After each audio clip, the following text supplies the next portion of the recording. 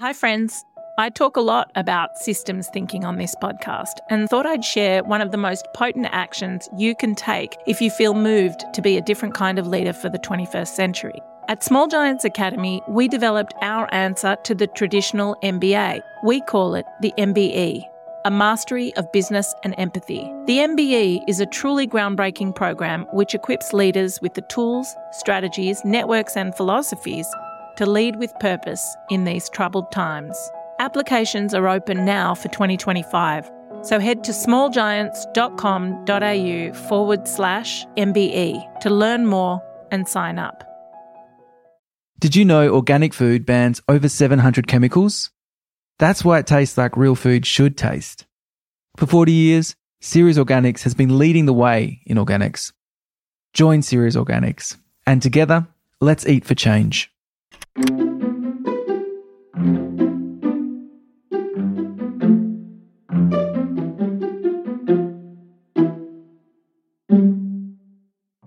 Hey there, Nathan from Dumbo Feather with you. On this episode is a conversation I loved having with the American biologist and writer David Haskell, who you might recall wrote a widely acclaimed book a few years ago called The Song of Trees. Well, David has continued his inquiry into the sounds of the living world with his latest book, Sounds Wild and Broken.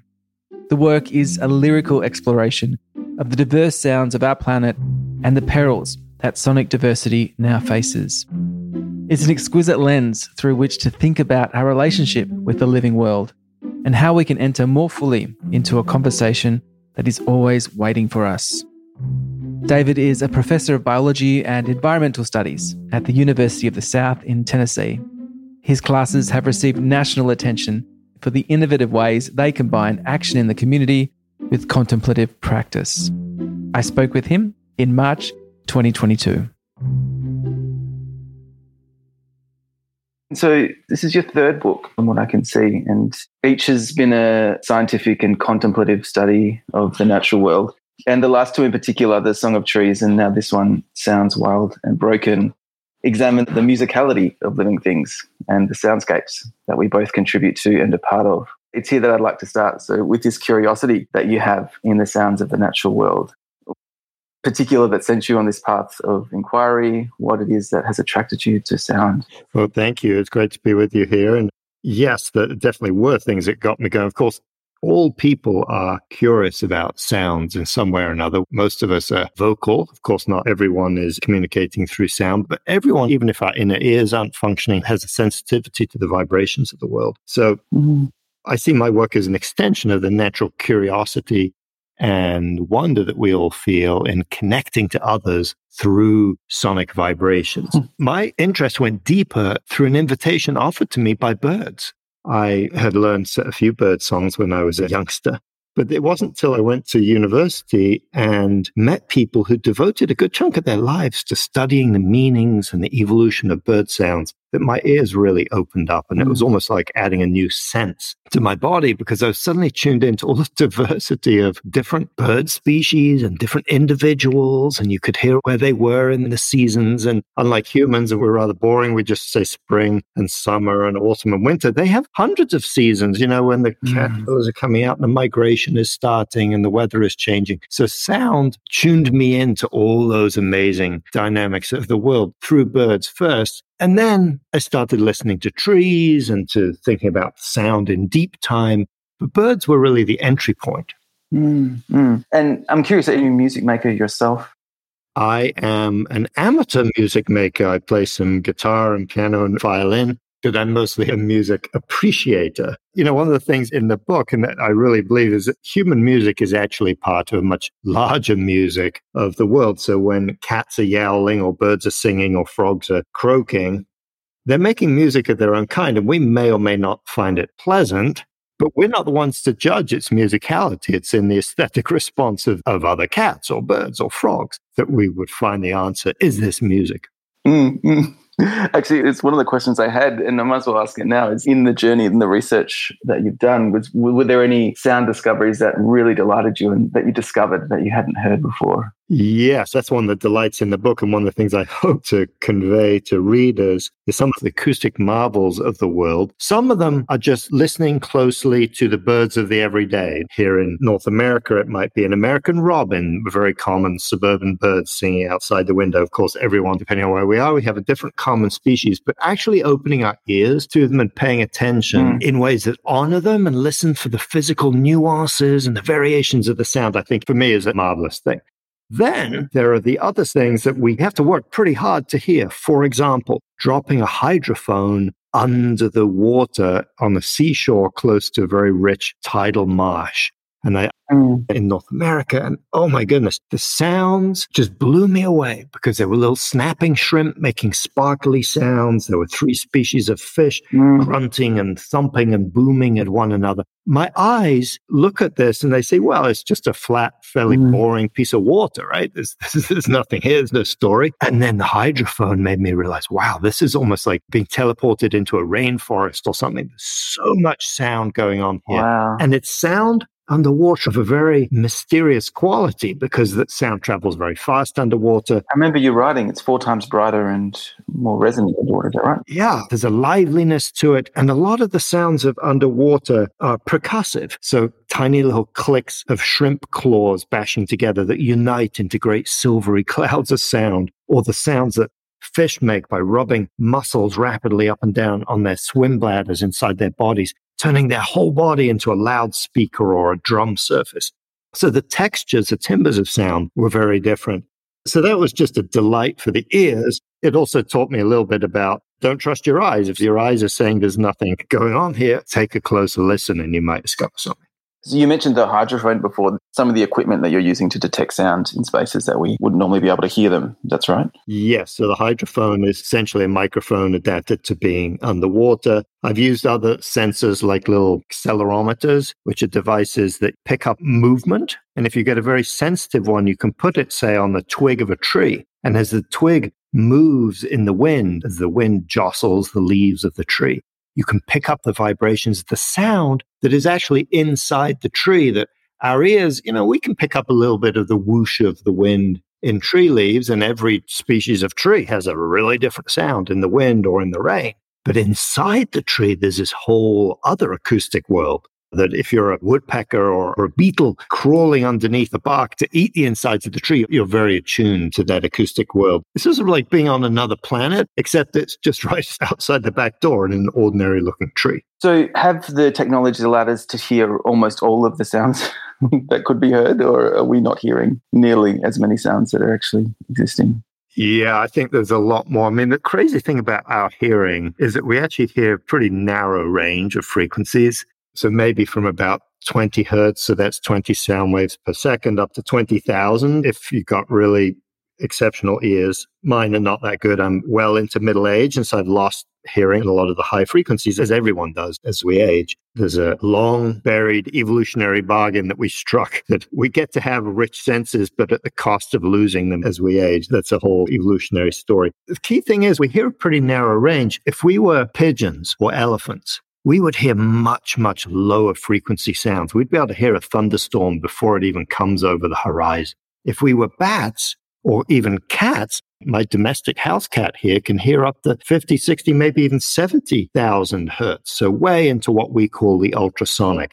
And of course, we can use microphones to speed up and record and slow down and put things into human range, but we're missing that immediacy of the experience. And then there are sounds that are just out of this earth, quite literally, because it turns out the first sound waves in the universe formed when the universe was a very compact, very, very small, blazing mire of hot plasma. And there were sound waves flowing through that. As the universe expanded, those sound waves turned into the atoms that formed the stars. And when astronomers measure the distance between galaxies in the night sky, they find that on average, they're about 500 million light years apart. That is the mark of the ancient sound waves. So, of course, we can't hear that. 500 million light years is huge. And this is like the deepest sound in the universe. It sort of boggles the imagination even trying to think of it. And yet, you look at the night sky, there's ancient sound there, and we can perceive it only by taking very sophisticated measurements of distances among galaxies. Yeah, that's what I loved about the book, is this relationship that illuminates between sound and past. The fact that we hear sounds today that have existed, as you're saying, on the planet for millions of years. As simple as the lapping of waves on a shore or the wind over rocks. These are long-time sounds. They connect us to moments in the past. So, yeah, I thought that was really exquisite to think about. And those were the sounds of the early Earth. For 9/10 of Earth's history, there were no songs, there's no speech. And yet we can listen to that primordial Earth just by going to the seashore or by listening to the rain falling on soil or rocks or vegetation and have an immediate experience of this deep time in a way that other senses can't. You can look at fossils and they're cool. It's great to imagine fossils rising up from the rocks and running around. But the experience is very different to look at a fossilized remains of a creature, whereas with this sonic experience of something simple like waves or a little water course running down through a stream, we're back to how it was like 2 billion years ago. So, of course, before life evolved, there were the physical sounds of the world, the sounds of waves and wind, lightning, geology, tectonic plates grinding around. Then life evolved, but it took hundreds of millions of years, even after complex animals evolved, for the first communicative sounds to happen. Those animals, and even single-celled beings like bacteria, are making sound. As a bacteria grows and digests things within it, its cell surface is trembling, and that's making tiny, weeny little sound waves that go out into the environment around it. But as far as we know, those bacteria aren't communicating with other bacteria. The same with the first animals. They made sounds as they were swimming and chewing and wandering around. Again, as far as we know, and it may be that the fossil evidence is incomplete or hasn't been fully analyzed for this, current state of knowledge is that all those early animals didn't make things that we would now regard as alarm calls or mating cries. That came later in life, probably because making a song or a cry was a dangerous thing. All the early animals could hear, at least down in the low frequencies. If you were a little shrimp and you started making a mating sound, you're going to get eaten. So the first communicative animals, the first ones that make communicative sounds, tended to be fast, able to jump or fly or leap or swim away very rapidly from predators. Right. And so before then, animals were communicating, we think, mostly through chemicals and eye contact. Was that right? Chemicals in sophisticated eyes evolved very early on in animal evolution, and also probably through tactile senses, particularly at the bottom of a murky ocean or at night on land. You can't see anything. You can get a little bit of chemical communication, but just feeling their way around. And that feeling is interestingly connected to the sense of hearing as well. We tend to think as humans, right? Hearing is in our ears and the sense of touch is in our fingertips and on our skin. But actually, in animal evolution, it's not quite so clearly defined. And even in our own bodies, I would say it's not quite so clearly divided, because we can hear vibrations, say loud, low-frequency music. We can hear that in our chest. Musicians can feel vibrations in their fingertips and use that to add nuance and subtlety to their playing of the piano or the violin or the guitar, whatever the instrument is. For insects, a lot of their sense of hearing is actually in their exoskeleton and in the joints of their legs. And so feeling and hearing are all kind of wrapped up together. Yeah, we did a disservice by siloing our senses like we have. Yeah, our language just really oversimplifies things and misses out whole senses, like the sense of our body moving through space. That's really important. Without it, you'd fall flat on your face if you tried to walk. And yet we don't really regard the internal feel of our muscles and our sense of balance and so on as one of the key 5 senses. And yet, of course, that's a vital way in which we know the world. Also connected to hearing, because the hearing that happens in the inner ear is happening in the same space that detects balance. Anyone who's had an ear infection knows this very well. Your hearing is affected, but also your sense of balance. I just want to probably just step back a bit just to talk about the book. So first of all, I love this title. It sounds wild and broken. There's something just so expressive, and how it rolls off the tongue. It's really extraordinary. I love saying it. The book is imploring us to recommunion with the voices of the earth, as we've been talking about, with the music that so many of us seem to have closed our ears to over time. And so I want to explore, first of all, some of the ways that we have become disconnected from the sounds around us. And then the second part of my question is around the gift and the responsibility of being available to listen in the way that you are inviting us to. So why it's so important.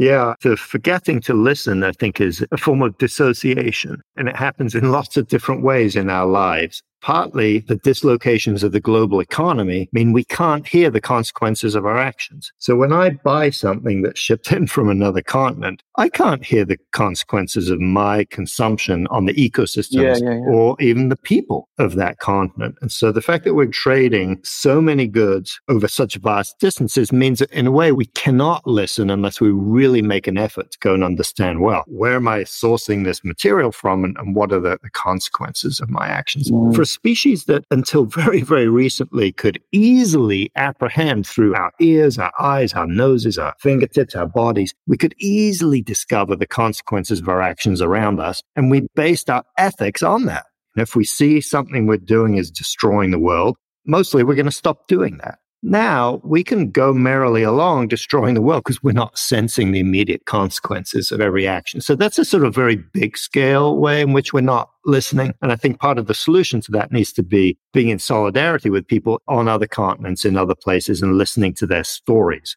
There are people everywhere in the world ready to tell us how to live better on this earth.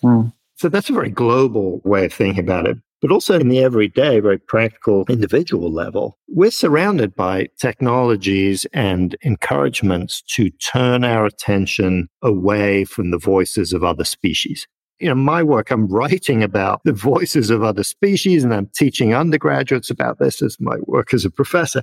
And yet, a good chunk of my day is spent staring at a laptop screen, answering emails. So very much gazing inward at the dynamics of the human species, which is fine up to a point, right? Every species has to pay attention to its own business. But we've done that to such an extreme degree that we can go through an entire day without consciously being aware of the voices of anyone except ourselves. And by ourselves, I mean other human beings and our own voices. And technology doesn't help because, of course, social media is designed to keep our eyes on the screen, to keep the ad revenue coming and keep the clicks going.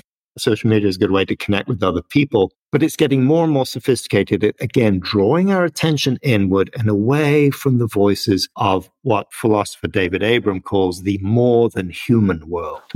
And the key is not to stop listening to people or to unplug from everything, but it's to find that balance.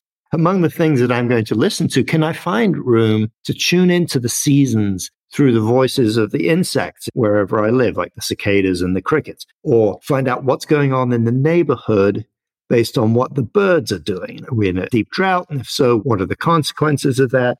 Is there a snake moving through the undergrowth? And if so, the birds up in that tree will tell me exactly where it is if I listen to their calls. There's all kinds of amazing, rich information out there that makes our lives more joyful and interesting to live, as well as grounding us as ethical beings to sort of connect us back into the real world. And there's a lot of talk about fake news, and as a serious problem, the sounds of the living earth, the wind blowing in the trees, or if we attend to the water sounds of the dolphins and the whales and the shrimp, that's not fake news. They're not trying to deceive us at all. They're disclosing the real nature of the world, inviting us into that knowledge.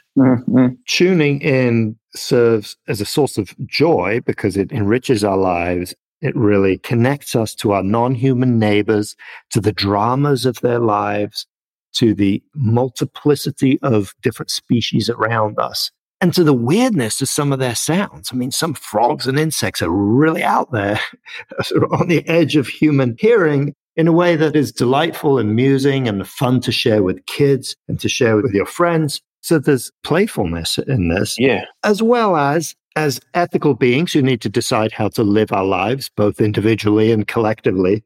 Listening is a great way to start that. It's not going to answer our detailed policy questions. But a very powerful species that has stopped listening to everything else doesn't seem to me like a good recipe for success. So just as it's true in human relationships, in a relationship with a lover or a parent or offspring or a friend, and you're not listening to them, that's not going to go well. The same is true with our ecological relationships. So I mean this quite literally, listening to the voices of other beings. It also helps us hear ourselves more clearly. Oh, our music and language is amazing. No other species does it quite the way we do. Lots of other species have language and music, but none like us. my experience of listening to human speech and particularly to human music was changed through this process of challenging myself to listen more deeply to other species. I wonder also if we would have created the amount of destruction that we have in the natural world if we were listening in the way that you're inviting us to listen. A big part of the book is making us aware of the loss of sonic diversity in our ecosystems. And that, of course, is related to habitat destruction and climate change and other factors. You write about the pine plantations that you surveyed that were not exactly silent, but their soundscapes were more impoverished compared with the forests they replaced. So our kind of human needs and desires are extinguishing the voices of other species. So I guess this question is around the impact of the diminishing diversity. Yeah. And of course, part of the issue is that there are billions of human beings on the planet. And in general, we have increasing appetites for more stuff. In the US, I don't know what the numbers are in Australia or other continents, but in the US, we throw away something like 12 million tons of furniture every year. And only 0.1% gets recycled. So that seems enormously wasteful because most of that furniture came from forests. A lot of it came from Southeast Asian tropical forests. That seems an improvident way of living in relation to other beings. I'm a big fan of furniture. I'm not arguing we should go around just sitting on the ground all the time. The question is, how do we balance our needs with the needs of other species? How do we make space on this planet for thriving of other species? And it's a challenge when we have such enormous appetites and when there are so many of us. Listening, of course, is part of the answer to that. And in general, listening can then be put to use in ways that help land managers. One example is from Borneo and some researchers from the US and from the Nature Conservancy based in Australia who have used technologies of sound recording out in the rainforest to measure the effects of different sorts of logging. And the idea there is not to put a lid on all logging or all use of woods, but to find ways of getting what we need from the woods, timber and other forest products, in a way that doesn't completely wipe out the biodiversity of the species that live there. And it turns out that the sound of the forest gives us a signal about the vitality of the forest. And so this talk of listening can seem very abstract, but it actually has a very, very practical application that can be used to help hone our management techniques and to understand very complicated places like rainforests. I mean, rainforests have got tens of thousands of species in 1 hectare. There is no human alive on the planet who can identify all of those species. And so that ultimately we can't fully understand our effects on the rainforest, but we can get an estimate by listening. And some of that listening involves just using our ears, but using digital recorders that are recording 24/7, then feeding that into sophisticated software. We can then pull out patterns and relationships that help us be better managers. So I do think listening has some practical applications for land managers. Now, in the extreme, though, some of our practices on the planet are not just changing habitats, they're just wiping them out. So when we completely clear the bush, completely level a tropical forest, and then plant a monoculture of something behind it, whether it's grasses or tree plantations, we have eliminated almost all of the indigenous voices of creatures that lived there before our actions. And there is room for intensive agricultural management. There is room for intensive forestry, but not spread over the entire landscape. And again, it's a question of balance. If we're going to do intensive agriculture, does that actually free up space on the planet for other species that won't be so heavily impacted? So far, the answer has been mostly no. And that's a problem because we are smothering the rest of life's community. Can you give us a sense of the sonic diversity loss that we've experienced over the past few decades? Yeah, it very much depends on where you are. And the key thing is that there are still places on this planet where sonic diversity is phenomenal, inspiring, bring you to tears just to be immersed in it and pay attention to it. So for me, that's a key thing. This is not a story of we've messed up the planet and it's all doom. We live on a beautiful, amazing, vital planet. And wouldn't it be great if we could help lift up some of that vitality? So a few examples. The oceans used to be home to millions and millions of whales and billions of fish, most of which have been silenced through overfishing, and are now being pushed in many places to the brink of catastrophe by the amount of sound, the amount of noise pollution that we're pumping down into the oceans.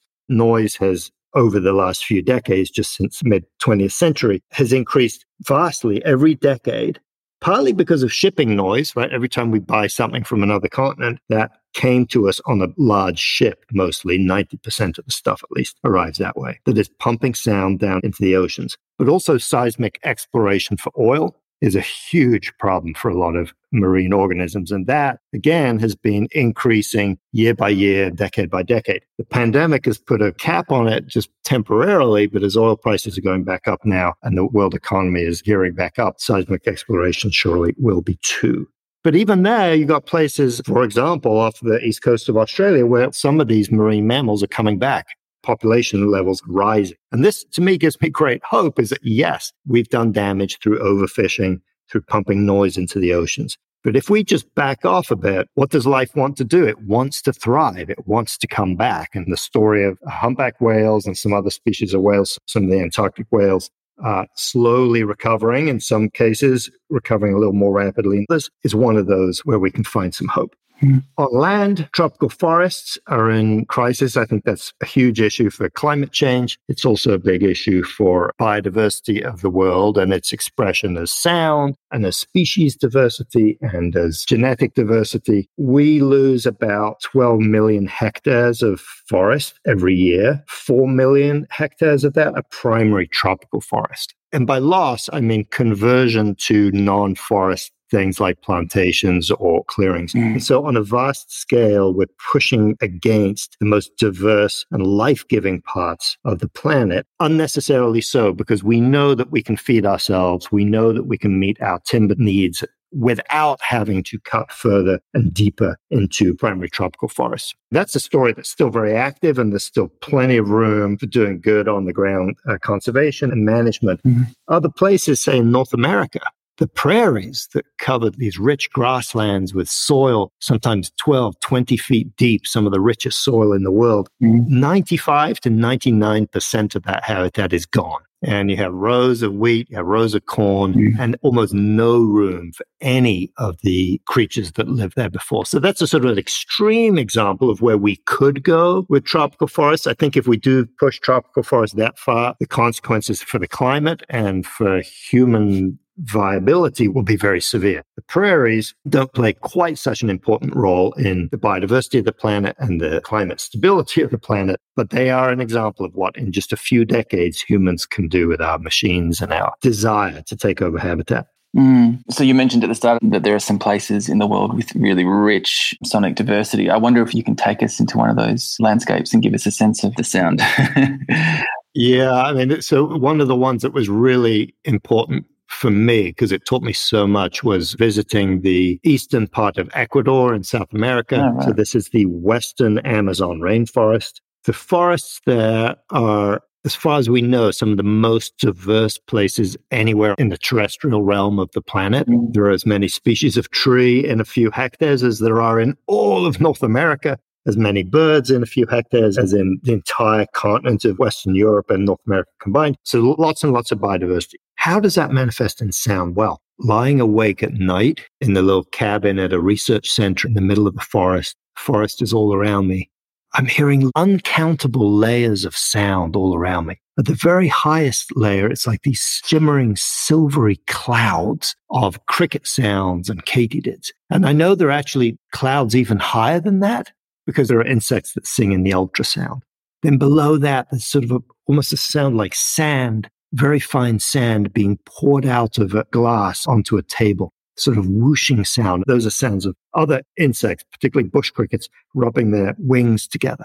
Then there are different grasshoppers. And as we walk down through the frequency, when we get into the frogs, several different species of frogs yelping, and it sounds like they're throwing their voices around from one place to another. And then a low, sonorous hooting of an owl, and the early cries of the pre-dawn birds, the birds that are just waking up, knowing that the sun is going to rise soon, layering in here. And this is an experience that full immersion in the sounds of hundreds of species singing at once that totally overwhelms my sense of hearing. When I listen to human music, or even to a woodland in a temperate area like in North America, I can usually follow what's going on, follow the melody and listen to the layers of sound that the composer produced, or hear the way that different species interweave their songs together in a temperate woodland.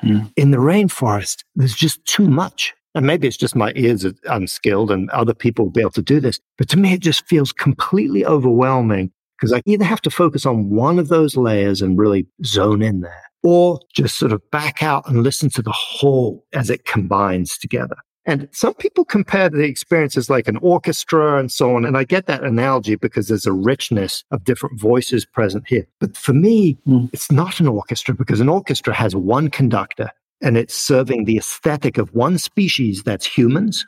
And there's one conductor and one composer. In the rainforest, there are thousands of different aesthetics, thousands of different composers and singers and so on. And yes, they coordinate and they're beautifully well meshed in together, but it's a ground up, anarchic way of assembling a composition rather than a hierarchical one, which is what human music is all about. We impose our will on sound, if you like, and it's beautiful for that. You hear the creativity and the artistry of individuals and of orchestras and bands, but the forest is something else altogether. It is the union of multiple species.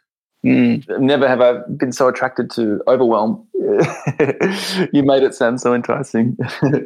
But something I was thinking about then was a part of the book where you talk about how hearing in terms of vocabulary has been devalued in our culture. So we've got this impoverished vocabulary for hearing. We only have words like listen or attend, hear, as opposed to movement where, we've got lots of words like crawl and slide and trot and flutter. And, what you were doing then in that beautiful description was opening me personally, and I'm sure our listeners too, up to actually the range of vocabulary we have for hearing. And perhaps there's a lot more, but that we're not using to describe what it is that we hear. Yeah, language reflects where we put our attention. And we mostly have put our attention into the visual. With hearing, we struggle to find words to describe what we're experiencing. With other senses, like the sense of smell, the same is true. We have to find other ways of describing things. When our language is limited, what do? Well, one thing we can do is use analogies.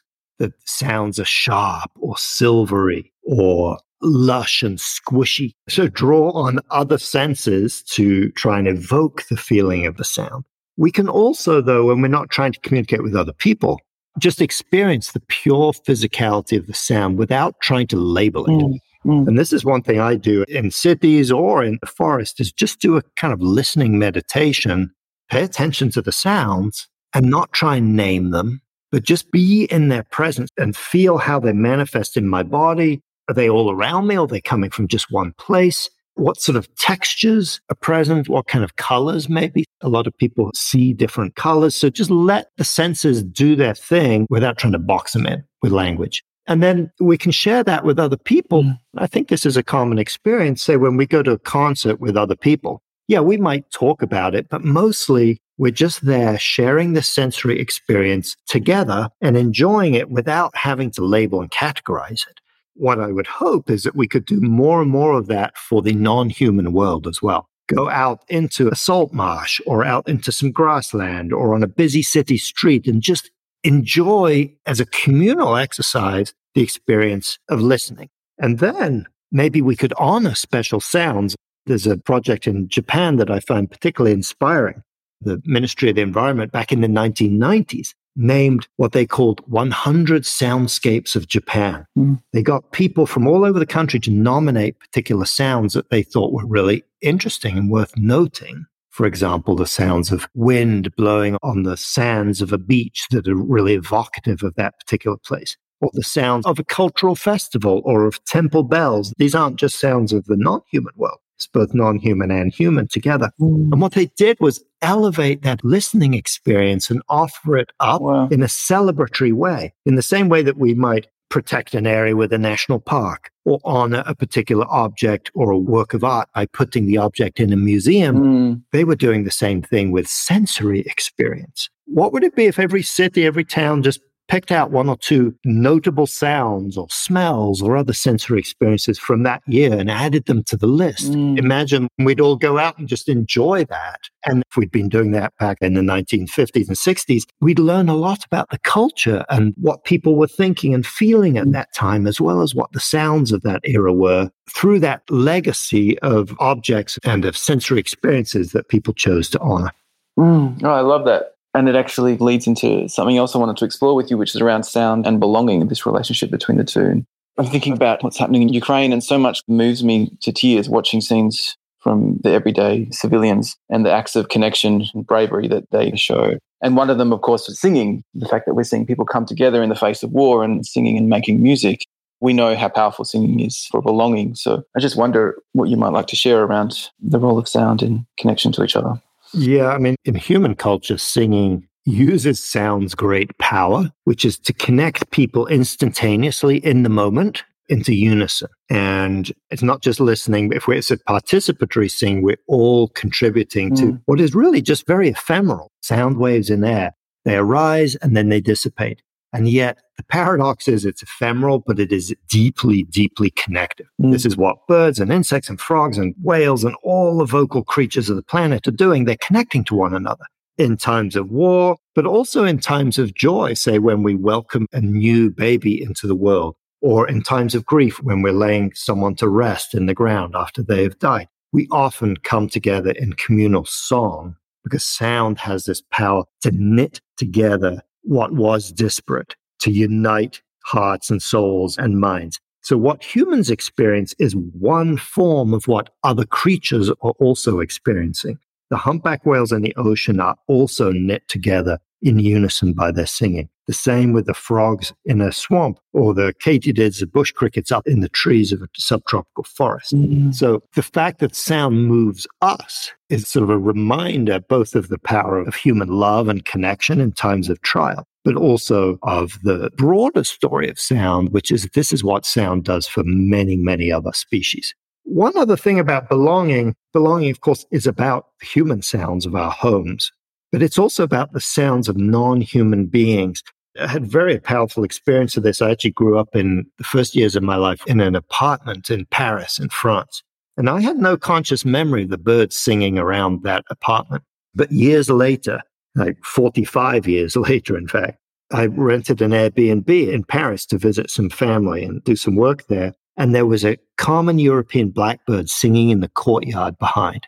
And the song was resonating inside this space. And suddenly I was transported back into the mind of a little 3-year-old.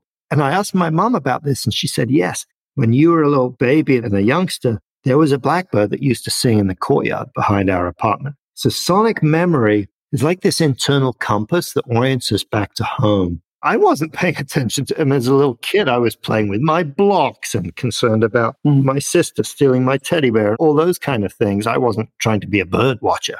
And yet somehow that memory had lodged into my mind. And the same is true when people move between continents. And there's some interesting anthropological studies of people, say, from Northern Europe who moved to Australia, or Australians who moved to Northern Europe. Sounds of birds are very, very different. And people have this sense of dislocation and of not belonging, at least at first. And will often find a CD or an app on their phone to play some of the sounds of home to evoke those sounds. And it's not that one set of birds is more evocative than the other. It's no, what we grew up with is what we think of as home. And we might delight in the novelty of a new place, but we also feel this longing for what came before. And that's, I think, a deep part of what it is to be a human, is to have that profound sonic memory that ties us to a particular place on the landscape. And then, of course, to the music and the words of the human community around us. But it's not just about human sounds, it's about the other sounds too.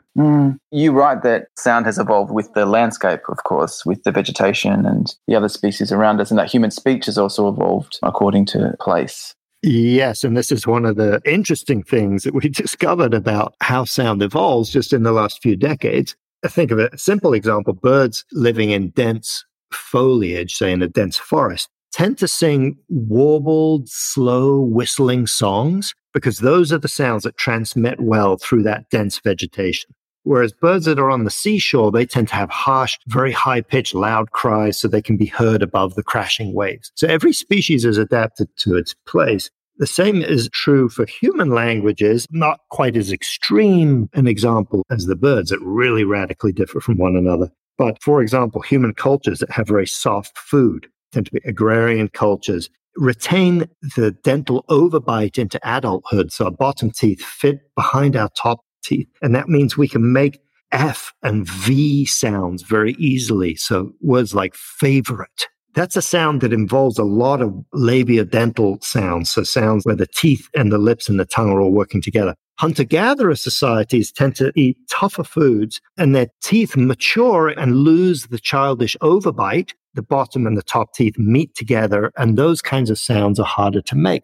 And so their languages tend to not have quite so many of those sounds. So our diet is reflected in the form of our language. And I'm speaking obviously in English now, which is a language of people who ate soft boiled oats and barley and things, drank lots of beer and got their calories that way. And so those are my ancestors. And that comes out in the shape of the words that I'm speaking now.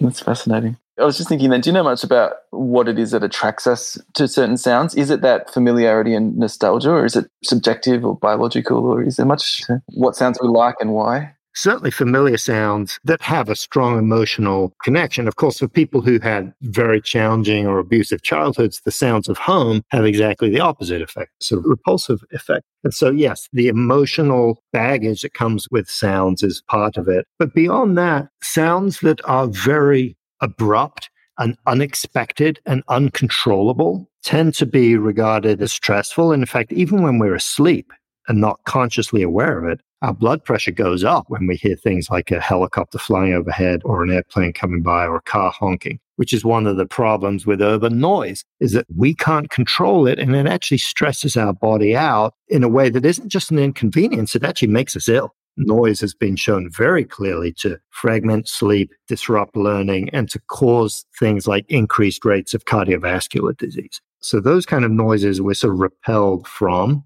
Other sounds that fall within the frequency spectrum that match tempo and rhythms, the ecosystems in which humans evolved for hundreds of thousands of years, the wind in the trees, the trickling sound of water, sounds of light rain, perhaps, gentle chirping of crickets. These are all sounds that for hundreds of thousands of years, and probably longer, millions of years, have indicated safety to us. And to this day, if you go and look at relaxation apps or apps that give sound, help people fall asleep and stay asleep, they often have those sounds that are the sounds that our ancestors would have been hearing.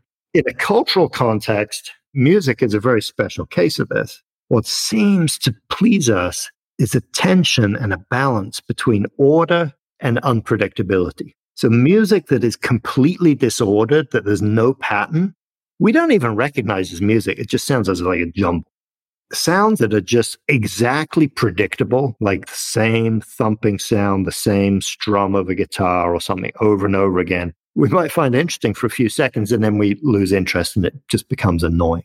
But when you can have some repetition and novelty combined in interesting ways, that is what attracts our ear. And I don't know, this is speculative, but it seems to me that a lot of human aesthetics is like that, is that we like a certain measure of order and then we like novelty within that. We want things that fit together in a unity, that have some pattern and order to them, but we also want difference and variety within that. And music is a sonic expression of that form of aesthetics. Awesome. So just as we come to a close, there's one thing I wanted to explore with you that boggles my mind, and it's kind of the conclusion that you come to in the book. And you write that sound ultimately has value because it's generative. It's a creative force. And I've written down here something that you write. You write that waves in ancient plasma, the songs of crickets and whales, the babble of young sparrows and humans, the tones of human breath in mammoth ivory, these are creators, not as gods, but as the living and physical processes that made the universe. That is why the diversity of sounds is so glorious. We hear not only the result of creation, but the very act of creation. So that's epic to think about. And it's, of course, spoken a lot in philosophical and spiritual traditions. But it is boggling for me that sound is the creator and the creation. Yeah, it's both. And that's partly why it's so marvelous. And, its creative force comes down to its power to connect us. And I think that's what you were alluding to earlier about the use of song in times of distress, is that without sound, all these vocal species, and humans in particular, we'd be cut off and alone. But sound instead connects immediately over vast distances, extraordinary thing. And then when connection happens, that opens possibility. So the generative power of sound isn't a mystical thing. I mean, there may be mystical levels to it. I'm not wise enough to perceive them. At a physical and biological level, connection opens possibility, which in terms of evolution and culture then yields new diversity, new life, new vitality. That was, much simpler than I was expecting. So, of course, and that's why preserving the diversity of sound is so important. And I just wanted to hear a little bit about the action part of this whole discussion, what it is that we can do to support and enhance the sonic diversity in our ecosystems. Yeah, I'd suggest a couple of things. One is find other people to listen with, a very simple act, and just see where that listening leads you. There are lots of great sound artists. I talk about some of them in my book, Leah Barclay, David Rothenberg, and Helika Negron, all amazing artists and musicians leading us into deeper listening. So that's part of the practice. And then the other part is to seek out the things that are broken and see what we can do with our individual gifts and talents to fix those. It may be donating, it may be volunteering, it certainly will be being politically active and voting to do something about what we hear in the world. And the world, of course, is a beautiful place. It's also a broken place. How can we tip ourselves on the side of creating more beauty for future generations rather than more brokenness? Thanks so much, David. Thank you. Really appreciate your time. That was awesome.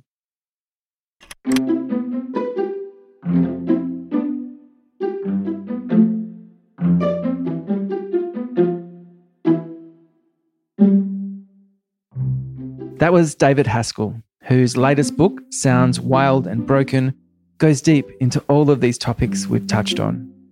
I love the work. David has a wonderful way of bringing science and poetry together and has so much to share from his many years of research. You can find it where all good books are sold. Thanks to our partners Series Organics for being with us on the Dumbo Feather adventure. They have been leading the way in organic food for over 40 years, and you can find their range of delicious products at your local grocer. For more conversations with extraordinary people, subscribe to Dumbo Feather magazine at dumbofeather.com/shop. We deliver right around the world. Bye for now.